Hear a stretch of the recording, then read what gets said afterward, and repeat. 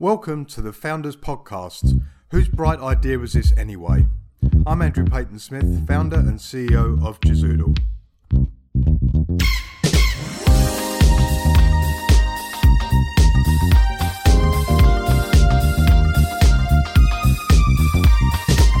And welcome to episode 9 of the Founders Podcast, Whose Bright Idea Was This Anyway?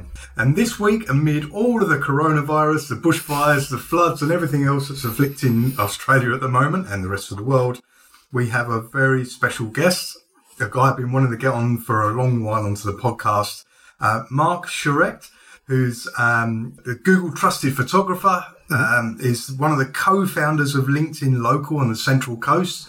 And if anybody's on the Central Coast or even a bit further afield and hasn't been to an event yet, you've got to come. It is one of the most electric networking events there are. And Mark is, Google trusted photographer. And big name on the Central Coast. Welcome, Mark. Thank you very much for having me. That's quite a ride. So tell me a little bit more about LinkedIn Local, first of all. Sure. We've, it's an amazing event. Yes. How did the idea come about? It was actually, call it an organic experience in terms of how it came to be, because it was started off because Brendan Rogers, a friend of ours, was running another event called Business Made Better, was actually getting some great success and great turnout with a number of people who were interested in trying to better their business and learn more about how they could improve their business. The challenge we were running into was that it was becoming more of a platform where people were not necessarily networking and connecting after the event. And we knew that was going to be one of the most important things that we could possibly do. And lo and behold, I can't recall exactly how it came to be, but Brendan had found that there was this group called LinkedIn Local, which was actually founded originally in Coffs Harbour, and this thing has gone completely crazy internationally. Yeah. It's gone wild. There's literally hundreds of these meetings taking place everywhere, and we had found that there was someone who was registered to be running these events here on the Central Coast, but wasn't obviously able to because they hadn't been happening. Probably got too busy, which is pretty normal with most of our busy lives. And Brendan offered to take that up and was looking for some people to help him run it, because it's not a small event, as you know. Yeah, we have a pretty good turnout. So along with Isaac Feeney, who happens to be also our web developer, we worked together to launch the first event back in October of 2018. And we've been going like gangbusters ever since with it. Yeah, I was at the last event last Monday, I think it was. Yes. And there was, 60, 70 people there? There was about 65 people there. Yeah. That wasn't a bad guess. Yeah, absolutely. Very good turnout. We had 130 some odd registers, which is pretty typical for a free event. There's one of the things that we do that's quite different from a lot of the other LinkedIn Locals is we do keep it free. And we found that actually is a better model for us in terms of attracting not only a larger group of people to attend, but a more consistent group of people attending. Yeah. Which is important because we really want to make sure that we have that built up consistency. That's how you build trust over time, after all. Build relationships. That's exactly it. Once you've met somebody 2, 3, 4, 5 times, you kind of get a better idea as to what they're all about and if they're likely to be a good fit, if they're highly referable, if, it may or may not be a situation where you plan on doing business with them. Yeah. But often we're looking for people who we want to be able, so we can refer and help our clients in areas that we don't have an expertise in. So that's one of the things that helps us build that trusting relationship. And I think that's a really important point. I think the thing that distinguishes LinkedIn Local from me to a lot of other events that you go is, first of all, it's a really relaxed atmosphere. Everyone's in it for the same reason as well, which is really good. And I found that I actually get really great pleasure in actually referring people that I meet at LinkedIn Local to other people that I've met there as well. And I've actually made 2 referrals in the last week, which should be really good business contacts. And you know who you are out there. So, and I think people really thrive on that achievement almost. And it's not just about meeting people for your own business, but it's about who you can help on the Central Coast. Absolutely. That's exactly it. And it's actually spilling out beyond that now too, which is quite fascinating because we're getting so much attention with the level of turnout that we have with our group that other LinkedIn Local groups have been paying attention to what we've been doing and contacting us and asking us, what are we doing to have the level of success? Yeah. And also, on a few occasions, especially Isaac has been able to help out other locations who want to launch their own Lincoln Local. They've reached out to us and to Isaac as to what exactly can we possibly need to do to have a sustainable networking event that's appropriate for their market area. Yeah, absolutely. And one of the things really interesting for 2020, and because the Central Coast is a huge area, and one of the things that LinkedIn Local this year is doing is actually having a changing venue every quarter. Yes. So maybe you can tell us a little bit about that. Yes, it was something that we had been approached by other venue operators who wanted to also be hosts when they started to see the level of turnout that we were getting. Because obviously it's great because we do also partner with the venue. It's part we use that as an opportunity to showcase their venue at the same time. Because obviously what happens is then people who are meeting there for LinkedIn Local are going to be meeting for their coffee meetings and so forth. So it's a good way to promote them. And we realized that it's difficult to promote only one location, especially when you consider the geography of the Central Coast. It's a very large geographic area with 350,000 people roughly. So ideally, we were hoping to find somewhere that would be further north and further south. And fortunately, a bit by accident, we somewhat ended up in a situation where we were able to do that. So now we have an event at the Lake House at the entrance. That's right. Yeah. Thanks to Sean there. And now the next meeting is going to be, we're going to be hosted by Anton and crew over at the Lincoln Pin in Woy Woy. And then we go back to our regular location, which is the Tame Fox in Erina. So we've got these 3 locations, north, south, and central. We can cover a lot more area and make it a little easier for people to attend no matter which part of the coast they're on. And in fact, we're actually getting people from as far... The one of the entrance, surprisingly, we had somebody come all the way up from Castle Hill. Oh, really? Yes. All the way to the entrance? All the way to the entrance. Wow. So people are truly interested in what we have to offer. And we've had people at other events where they came in from as far as Singleton. Yeah. So it goes to show that it's garnering a lot of attention. That's brilliant. I'm so a big fan, and I'm going to spend a little bit more time on this area because I think this is actually really important. Sure. Where do you see, where would you like to see LinkedIn Local going for Central Coast during 2020?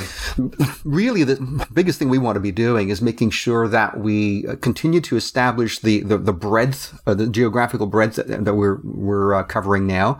And continuing down the path of ensuring that people who attend understand the value of consistently attending. Yeah. That said, the other thing we're looking at now is moving more towards occasionally having people come and speak, but not, again, this is a no-pitch event. One of the things we're very clear on is people who do actually speak or have a few words to say at a keynote, we make sure that it's nothing other than helping other attendees on how they can better their business. Yeah. For example, last time we had Sam who spoke a little bit about the whole world of basically your branding. It looks like we're probably going to have someone speaking possibly about the world of HR pretty soon. I don't know if it'll be the next one. So we're moving into those spaces. And again, it's all going to be local businesses will be able to come in and share a little bit of information about how local businesses can improve their own operation and how they can grow their business. Again, in a no-pitch way, because obviously, we can pitch all we want once we're actually networking. That's the time to be doing it. That's the right way to go about it. Yeah. The other thing we've also launched, which was announced, is that we now have a directory on the listing for the website for LinkedIn Local Central Coast. And by having a directory, which is something that doesn't really exist otherwise, is a directory where eventually we're hoping to have the categories and the skill sets that people are actually good at be highlighted. That's going to take some time to develop. First, we've got to populate the database. Yeah. And then we have to figure out how we're going to actually sort and categorize everybody. But that's going to have to come in time. But we're in the process of developing that right now. Isaac has just launched it. I've just had a quick peek at the back end. Yep. It's just in the early stages, but we're getting going with that. So that's actually one of the big developments coming up. Excellent. Now that sounds really exciting. I'm glad to hear that Isaac's on the case and not Brendan. Yeah. The technology. Sorry, Brendan. I had to get the pop in there after Liverpool beat West Ham last week. Oh boy, there he goes. Now, Mark, tell your story is really interesting. Tell us more about your journey as an entrepreneur and business owner, and what really turns you on about your business. Yeah, it's interesting because I didn't necessarily get into doing what I'm doing now because I had an aha moment. It was sort of someone else had the aha moment and pointed it out to me. It was one of those where, like, sometimes you go into business because someone points out that there's a problem to solve that you might be able to do. And this is exactly how this came to be for me. Yeah. Originally, I have a background that's quite varied. I come from a background of having been in retail. I used to manage Radio Shack stores for many years. I ran a mobile entertainment company as a DJ and, doing weddings, Christmas parties, functions, corporate events, that kind of thing. And also, I was on life insurance, and I was a trainer in the insurance industry. So I've done all kinds of things. But what happened is that during a stint when I was in the audiovisual industry as an operations manager is when I moved here to the Central Coast. And the travel back to Sydney was quite difficult. And it was actually, at a time when it was probably the right thing to do is to be parting ways with the company I was working with. And they had an unfortunate small downturn. It was just the timing was wrong for me to stick around. So they asked if I was able to leave. And I said it was probably the right thing to do. I agreed completely. So anyway, at that point in time, it was a matter of what am I going to do now? Because it's like, do I go looking for work or do I do the self-employed thing? And I did actually look for work, but I was finding I wasn't getting a lot. I wasn't finding much, which is pretty normal when you're in your late 40s, early 50s to find it a little bit more challenging to find work. People are probably a little more reticent to hire at that point because they figure, well, are you mid to late career? Are you going to stick around? You're going to be battling a lot of that space. And so I took a number of small sales contracts, and one of the contracts I picked up was selling advertising in the tourism industry. Okay. And I enjoyed the work. It was a great piece of technology, but I could see that technology was probably going to be dated because it was touchscreens at visitor information centers, which is the good product, excellent quality product, but that everyone had basically a touchscreen in their pocket, aka the mobile phone. So really the usefulness was beginning to drop off. But what I had uncovered was that while I was actually doing photography for the ads, because people would ask for their ads to be improved on occasion, people were actually offering to pay for the images separately because they wanted them for their their print ads and so forth. And I had no idea that my images were good enough to actually. I'd always been a good, strong amateur photographer, but I didn't realize my imagery was to that degree. And I was actually telling this story to a friend, and it was funny. I was on my way to a badminton meet in Newcastle from the Central Coast, so sharing this information with a friend of mine in the backseat of the car, another friend at the front. And as I'm saying this, the fellow driving, Dennis, he says to me, Mark, if you're making money selling photos, why don't you go shoot for Google? And what do you mean, go shoot for Google? And so he explained to me what this was that there's this program called the Google Street. Actually, it wasn't called Google Street View then. It was called Google Business View. And it was a program that had actually started in 2012 and had been going on for some time already. Google was already operating this, and this was in 2015 when I got involved in this space. And anyway, so Dennis had suggested I check it out. So I signed up to apply for this program to see if I could possibly qualify. Found out that it was quite a complex form of photography. And I find that kind of photography where it's more complex and difficult and niche is more interesting to me anyway. So I eventually had the opportunity to submit my sample images, and I was pretty well immediately accepted into the program, which was great. So from mind you, it took a long time to get that application through because I had sent my email in February, didn't hear back till June to send the images, sent them in, and they approved them on the first go. So I was able to actually start selling these virtual tours, which is what they are, which is 360-degree photography that's published on Google Maps. So essentially what I do now is if you look at Google Street View and what the car actually shoots on Google Maps, it's exactly the same kind of imagery, but it's published as opposed to being outside on the street. It's inside for the businesses to showcase the business on the inside. For a long time, it was actually called also sort of the moniker of See Inside. It was commonly known as that. They've changed that since to basically Street View because it's a more well-known brand. But that's essentially how I became a Google trusted photographer, is by essentially submitting those images, and I've been doing it ever since. So, You look as if you get great joy from your work. I do, actually. I mean, huge amounts of businesses from this. Absolutely. The thing that's fabulous about this is that, number one, You can imagine there's a lot of people who probably would want to take up this kind of photography but realize that it's quite complex. So it's kind of nice to be in a niche that really is quite different from most people. And so I don't do weddings, I don't do Christmas parties, I don't do baby photos, I don't do dog photography, I stay to the commercial stuff and I do the street view stuff. So it gives me a niche to be working in. It's incredibly powerful as a tool for business, especially businesses that benefit from someone seeing what the inside of their business looks like prior to visiting. Okay. The other thing that's important to remember with this actually helps to signal to Google every time someone looks at these images, the level of importance. So from an SEO perspective, this actually can have an impact on the ranking of a business. We don't actually know how much because Google keeps those cards very close to themselves. There's a lot of data that they don't divulge. But we do know that there is an impact where people who actually do look at the virtual tours are more likely to do business with those locations who they've been able to virtually visit through a Street View experience. Okay, no, that's fascinating. And that leads me into the next point about digital adoption for small businesses and how important that there's been so many changes in the business world in the last 5-10 years or so forth that all businesses, and especially speaking to the likes of Jacinta and Paul at Fifth Element as well, just how important is digital adoption for SMEs. What do you see the importance of digital adoption for small businesses from your perspective? In simple, it's critical. It's, in fact, just to give you an idea of how critical I think it is, one of those digital adoption points is exactly where the virtual tours land, which is a business's Google My Business listing.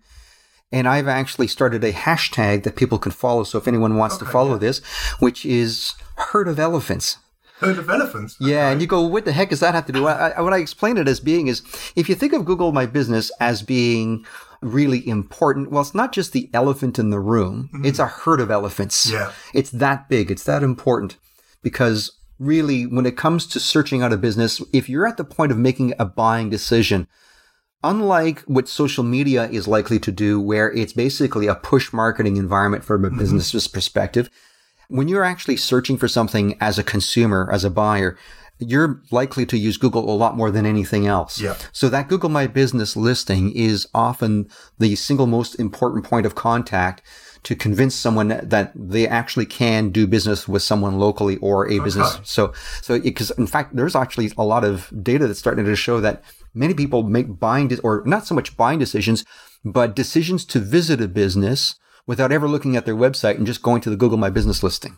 That is an incredible change. That's right. So when we talk about the digital disruption, as you were mentioning early on, the importance of understanding not only, yes, absolutely websites, they're incredibly important. I would never take away the importance and the value of a quality, well-built website.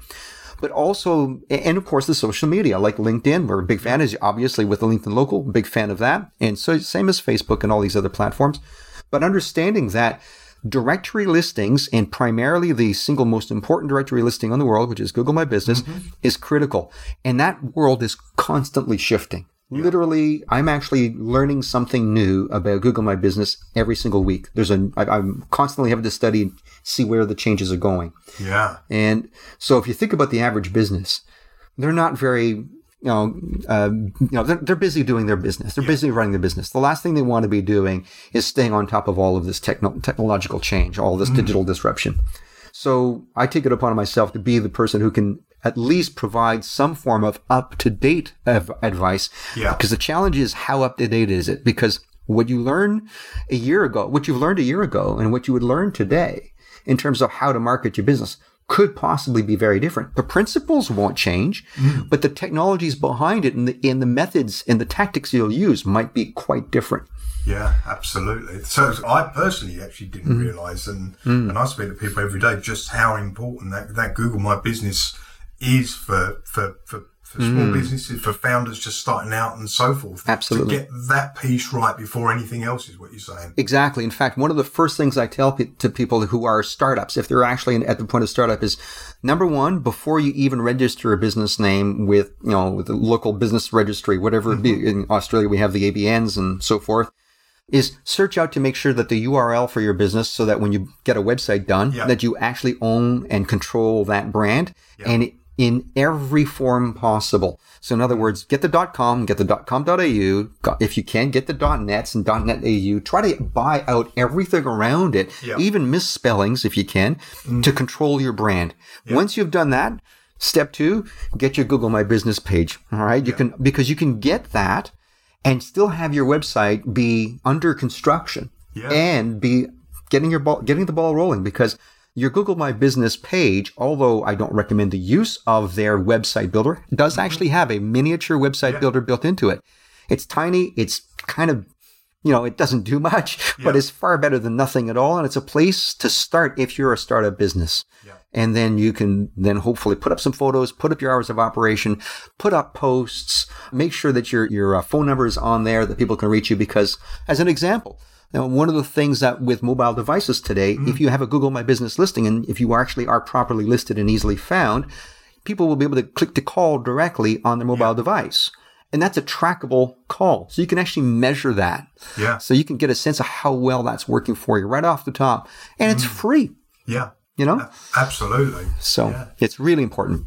So in terms of improving your Google My Business page, for instance, so you're a huge advocate, obviously, for adding relevant photographs, absolutely, adding the virtual tours into the exactly, and it's about prioritizing exactly what content you should have.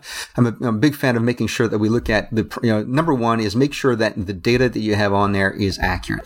That's your name, address, phone number, website, that basic data. Once you've done that, then you look at some basic photos. Make sure they're authentic. If I can throw in a little a hint for everyone. This is something that's call it a power tip if you wish. Do not use any form of stock imagery on your Google My Business listing. Avoid it like the plague. You're better off to take out your mobile phone and take a couple of happy snaps with that, as long as they're clear, crisp, and simple images. Far, far better in terms of content than what you would find in a stock image. Stock images are actually, I will go so far as to say, dangerous for your brand if they are the wrong kinds of images. It's not. I'm not actually saying that all stock imagery is bad. No, I've used stock imagery on very rare occasions. Give me an example. If I needed to do a post that was having to do, like, for example, I spoke about herd of elephants. I've actually never gone to go see a herd of elephants. What did I do? I actually bought the image from somebody else, right? Okay. If I were going to be doing a post having to do with New York City, I'm not going to travel all the way to New York City to take my own photo so that it's not stock. Of course I'll buy it. That's, you're being reasonable. But for any other content that I'll put on, whether it be my website or my Google My Business page or social media feed, I want it to be my own content as much as possible. The only exception, again, to that is if you're resharing someone else's content or you're supporting someone else or resharing, then obviously, but you must obviously ensure that you continue to give full credit for who actually owns the content. Yeah, absolutely. No, that's so important, that area, the copyright area. And so forth. Absolutely. And I guess a lot of businesses come unstuck through. They do. In breach of copyright and so forth. I've actually had, I think it was about 2 years ago, one of the wineries that I had approached for a virtual tour. They were very interested. In fact, they were ready to go, and I had gone back to see them to see when we were going to book in the shoot. And they were having to cancel the shoot because they had infringed on a copyright, ended up in a legal battle, and were in the process of having to shut down until further notice. So literally, business. This is over a copyright issue. So this can actually be that serious. And not to say that every one of those situations are that serious, but it's not uncommon for tens of thousands of dollars to go into a battle for copyright. So I'm again, take your own pictures as much as you can, and if you can't take your own pictures because you're not happy with the quality, hire a commercial photographer to do the work for you. It's as simple as that. I mean, then you'll actually have the proper rights to make sure that you use it, and it's a good, proper, quality representation of your business. Absolutely. Couldn't agree more on there. But mention all that, is there a danger of small businesses or founders when they are starting out of maybe becoming a little bit overwhelmed with all the digital options Yes. Are available. The analytics in Google, the Facebook. Absolutely. Insights. Absolutely. And this is one of the reasons why, sticking to what you're good at is number one. Like, one of the worst things in the world, and you see this, people get a great idea and then realize that they actually haven't studied the subject area enough. And I see a lot of small businesses fail because they go a little too far down the path of ready, fire, aim. All right. I'm a big fan of doing that, but you only do that once you've actually got some traction. Yeah. You don't do that before you got some traction. That's a big mistake in my view. You want to have some kind of ideas to know where you're going, what the likelihood of the marketplace will be for your product or service, and have some ideas to what are the proper marketing channels that you'll actually be promoting your business under. Yep. So that's a really important thing. And you're right. It's very common for businesses to get themselves into too much trouble with marketing. It's really, the thing is it's not that hard to get good quality resources nowadays, a lot of it for free or relatively inexpensively online. One of the things that I'm a big fan of is making sure that you actually have tools such as, like, I think I mentioned before to you in past conversations that I use a system called Zoho to run my business. And it's one of those tools that's actually particularly good because if you're a small operator, it gives you access to your bookkeeping. It gives you access to your CRM, your email campaigns, all in one box. It's pretty powerful stuff. Absolutely. And it's in fact actually for someone like yourself with your product, Jazoodle, could easily tap into that and do great forecasting. But see, starting with something like that, that's inexpensive, that gives you a place to start tracking what you're doing, is a great thing to do and a very inexpensive thing to do to make sure you get the ball rolling right. So that's one of the first things I tell people. If you're going to start a business, and I've actually advised some of my photography clients where I've said to them, look, if you're just at that point where you're starting out, often I'll ask them questions that have nothing to do with photography because I'm concerned about them succeeding with their business. So I'll ask them, what are you using for managing your business? I'll be happy to share some ideas as to what they may want to think about, not to scare them because it can be overwhelming, but to realize that they need to get themselves organized so that they'll be able to track where their successes are coming from. I think one of the things that I really like about the likes of Zoho and we use Agile CRM, very similar tool, is you've got all of the tools that you're likely to need to get started as a business. But the great thing is, and so not to be overwhelmed by as a business owner, is start off at the beginning, right? Yeah. Get your list of customers into place. Yep. Look at your marketing automation. Look at all the bells and whistles later on. Yep. But at least you've got those there in one package, in a relatively inexpensive package. And that you can then basically start utilizing other areas of the system when you need them. Exactly. So true. And when you start that way, you start afresh. And I can tell you, I've learned the hard way because I was one of those people who went from one CRM to the next, to the next, to the next. And as a result of that, by the time the data made it into Zoho, it was it was a mess. Yeah. Like if I could give someone like sort of people often say like, what would you tell your younger you? Well, one of the things I would do is be far better at collecting data consistently. Because it makes a huge difference in terms of time savings. But definitely it's one of those things that that really has made a big difference. So, going back to the whole, your question about, what do I tell businesses in terms of, digital disruption? Yeah, it's a big thing. But it's not so much disruption as it is better quality tools. And one thing I will also, I really want to add in there is just because you may be a person who's a startup who's, in your 50s or 60s, that is no excuse not to be using technology and get familiar with it. I'm in my 50s. Yes, I've been using technology my whole life. But it's seriously not that hard. And if you think it's too hard, well, I think what you're going to find is it's going to be a lot harder for you if you don't get used to it. Yeah, absolutely. That's really, really great advice. And I would absolutely second that. Just take one step at a time and build your digital footprint up as you need it and as the strategies dictate. Exactly. And so forth. You don't have to climb Mount Everest in one. No, absolutely not. And that's it's this thing. All these platforms are, the support you get with a lot of them is actually really good. Yeah. And you don't have to learn it all in one shot. And if you get something wrong, the beauty about digital is it's far easier to fix something digital than, something that's in paperwork that's been filed and you go to look for it. Good luck with that. Absolutely.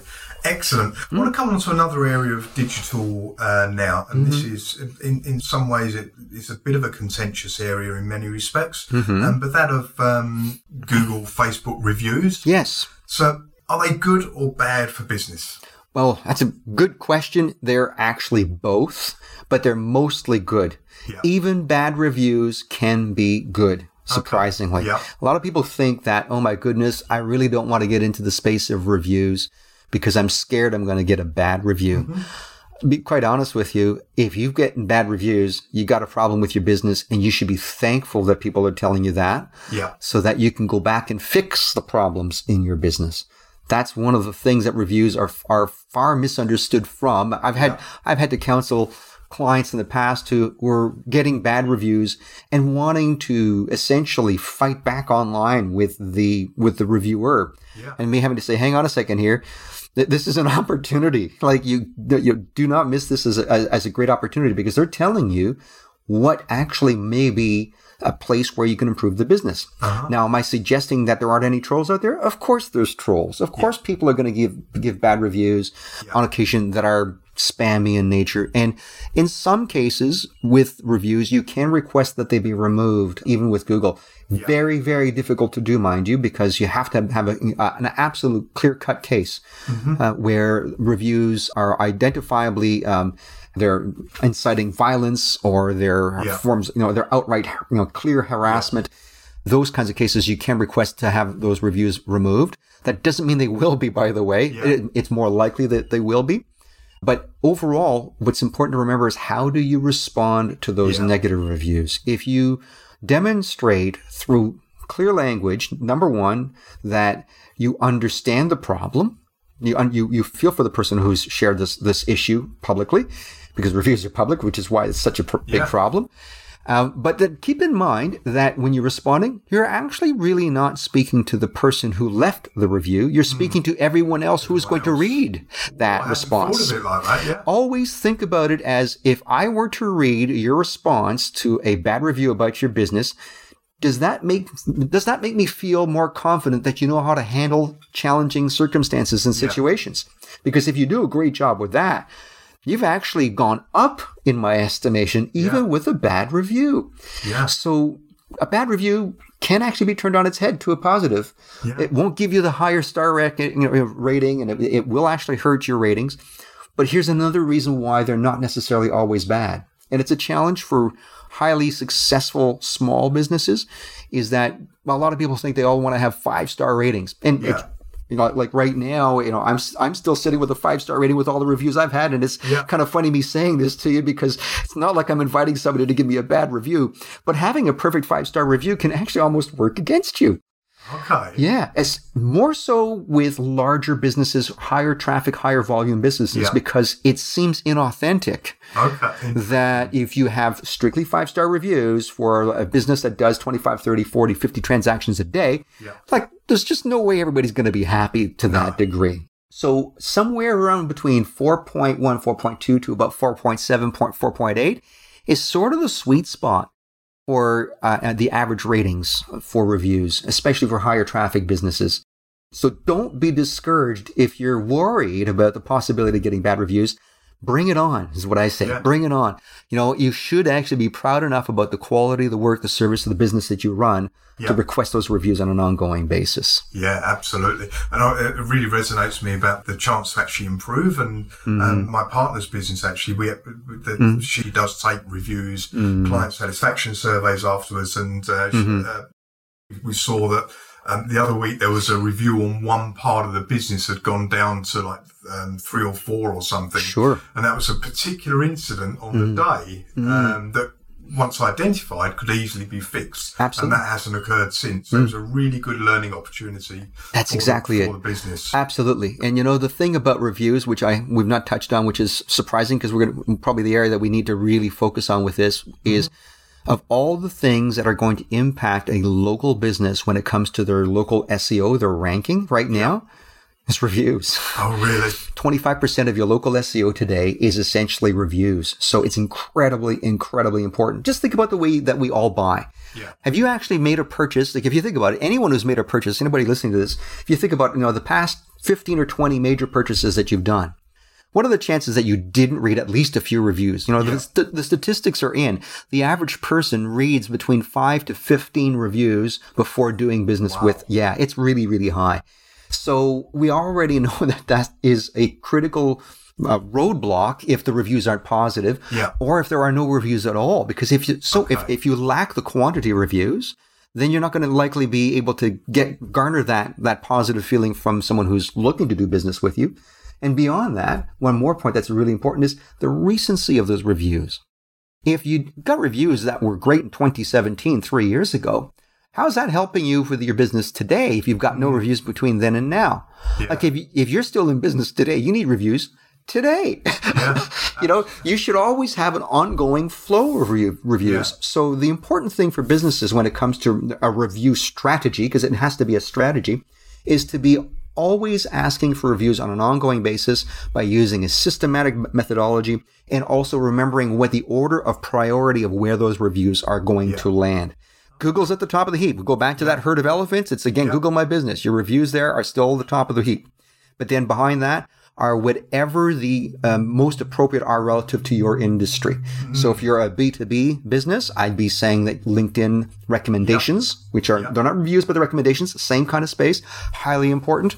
If you're a business which is, for example, plumbing or air conditioning, then you'll want to be looking at some of the major, what's called tier 2 review platforms, which is like the Yellow Pages, Word of Mouth Online, CanStar, all that kind of stuff. Those are really important there. And if you're in a super hyper niche type industry, like for myself as a photographer, if the photography booking sites are actually important. Like if it was if you're a specialist accountant, you'd want to have reviews on that platform. If you're in the aged care world, there's lots of aged care review platforms. You want to make sure you got reviews there. Each one of these hyper focused type of industries, you really want to make sure that you have a good spread of reviews across all of those platforms on a regular basis. Okay, and that was actually you part answered, I think, the question I was just about to ask. So the importance of having a systematic and strategic approach to reviews is important for every business. Yeah. And trying to do that on your own might be, if you're a small business, you probably can just do it by hand. You really probably don't need to be engaging in any kind of special devices or applications or programs to do it. But if you're in a business that's doing a fair amount of transactions, there's actually a lot of programs out there that can help you. In fact, one of the services that I provide is exactly just that. It's a review platform that essentially helps people request the reviews, showcase the reviews on social media, and monitor and respond to the reviews. Also, it all helps you monitor and respond to any changes to your directory listings online, all in one platform.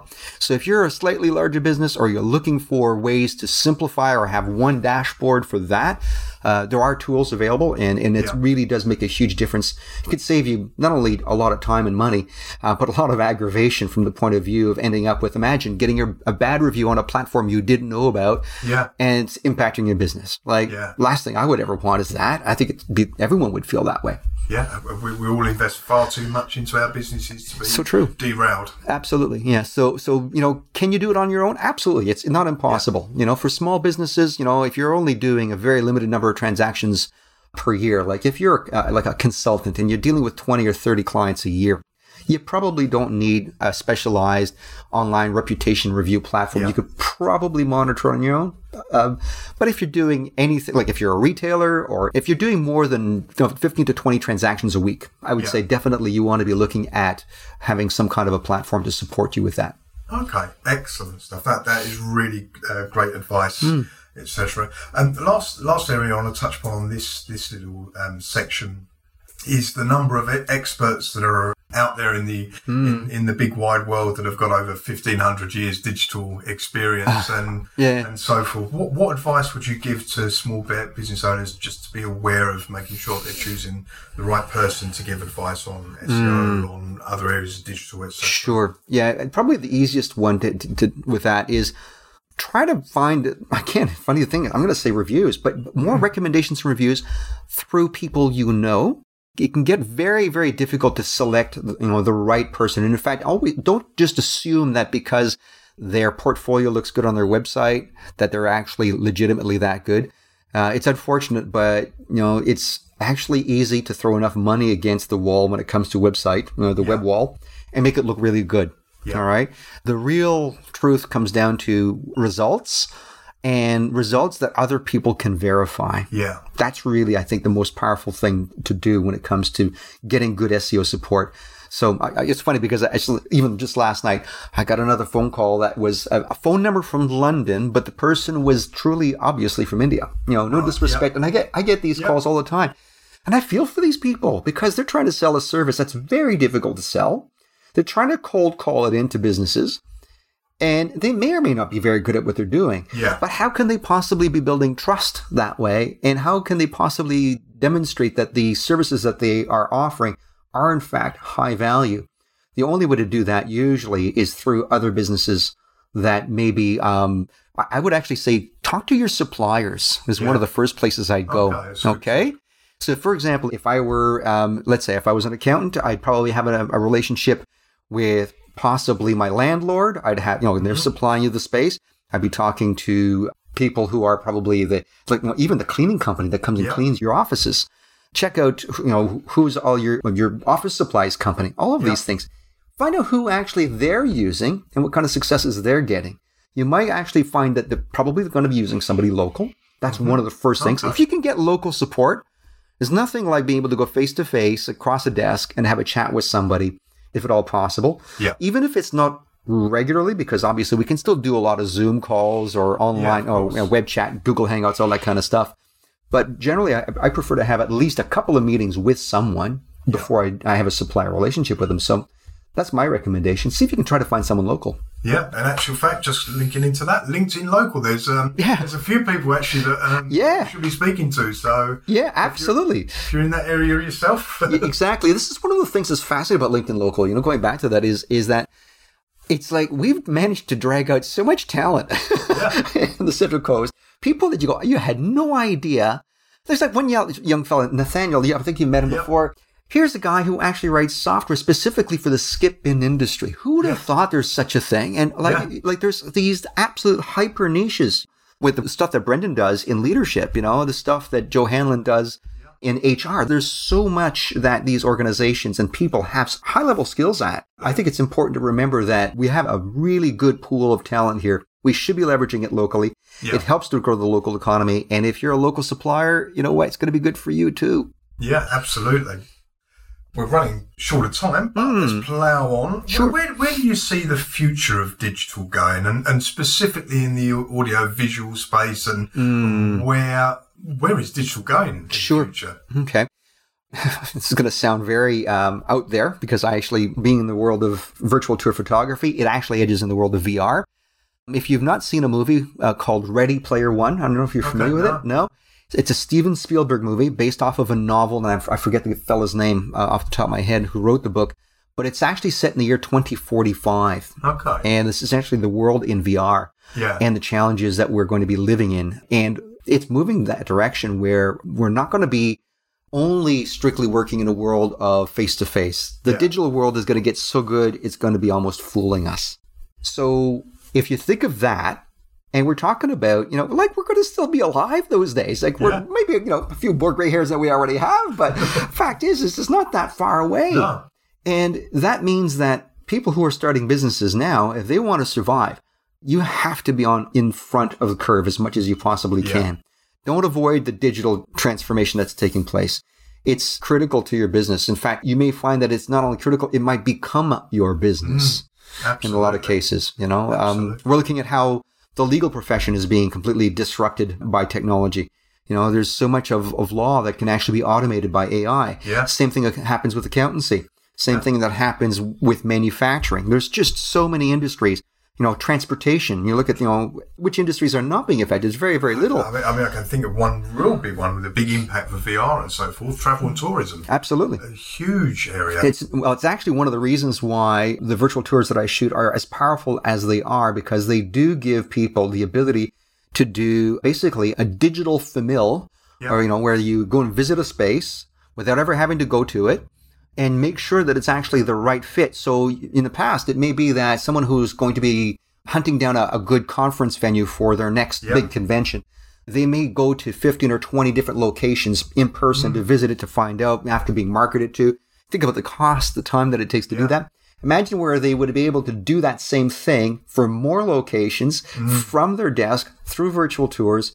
And in the end, they might only visit 2 or 3 just to be sure, go and actually eat the food that's there to make sure it's really good. And, and then it really reduces their costs dramatically and ensures that the quality of the experience that their guests are going to be having are in fact to the caliber they're hoping for. Yeah, absolutely. So that's a good example of how that world is changing. It's already happening right now. It's already happening, yeah.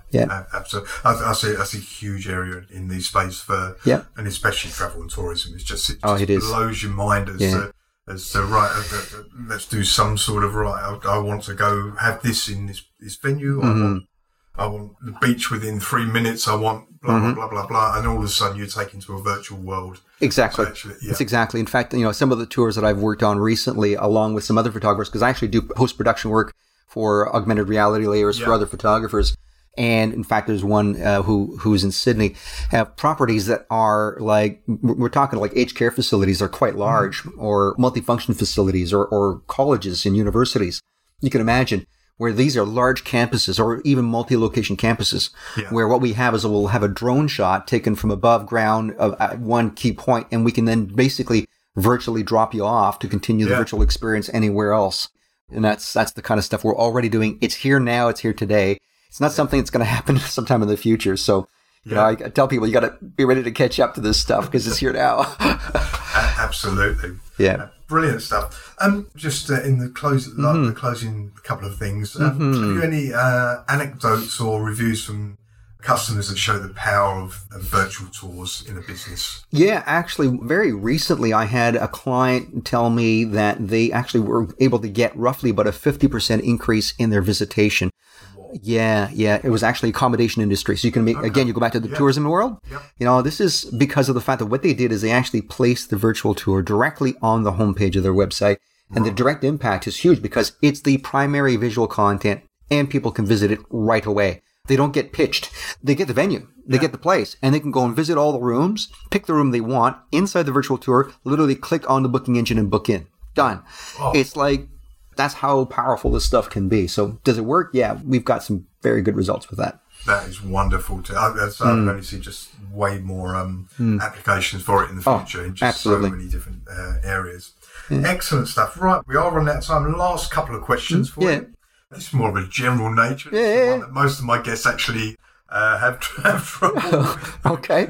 Well, bring it on. If there's one piece of advice you could give to any budding entrepreneur or small business owner, what would it be?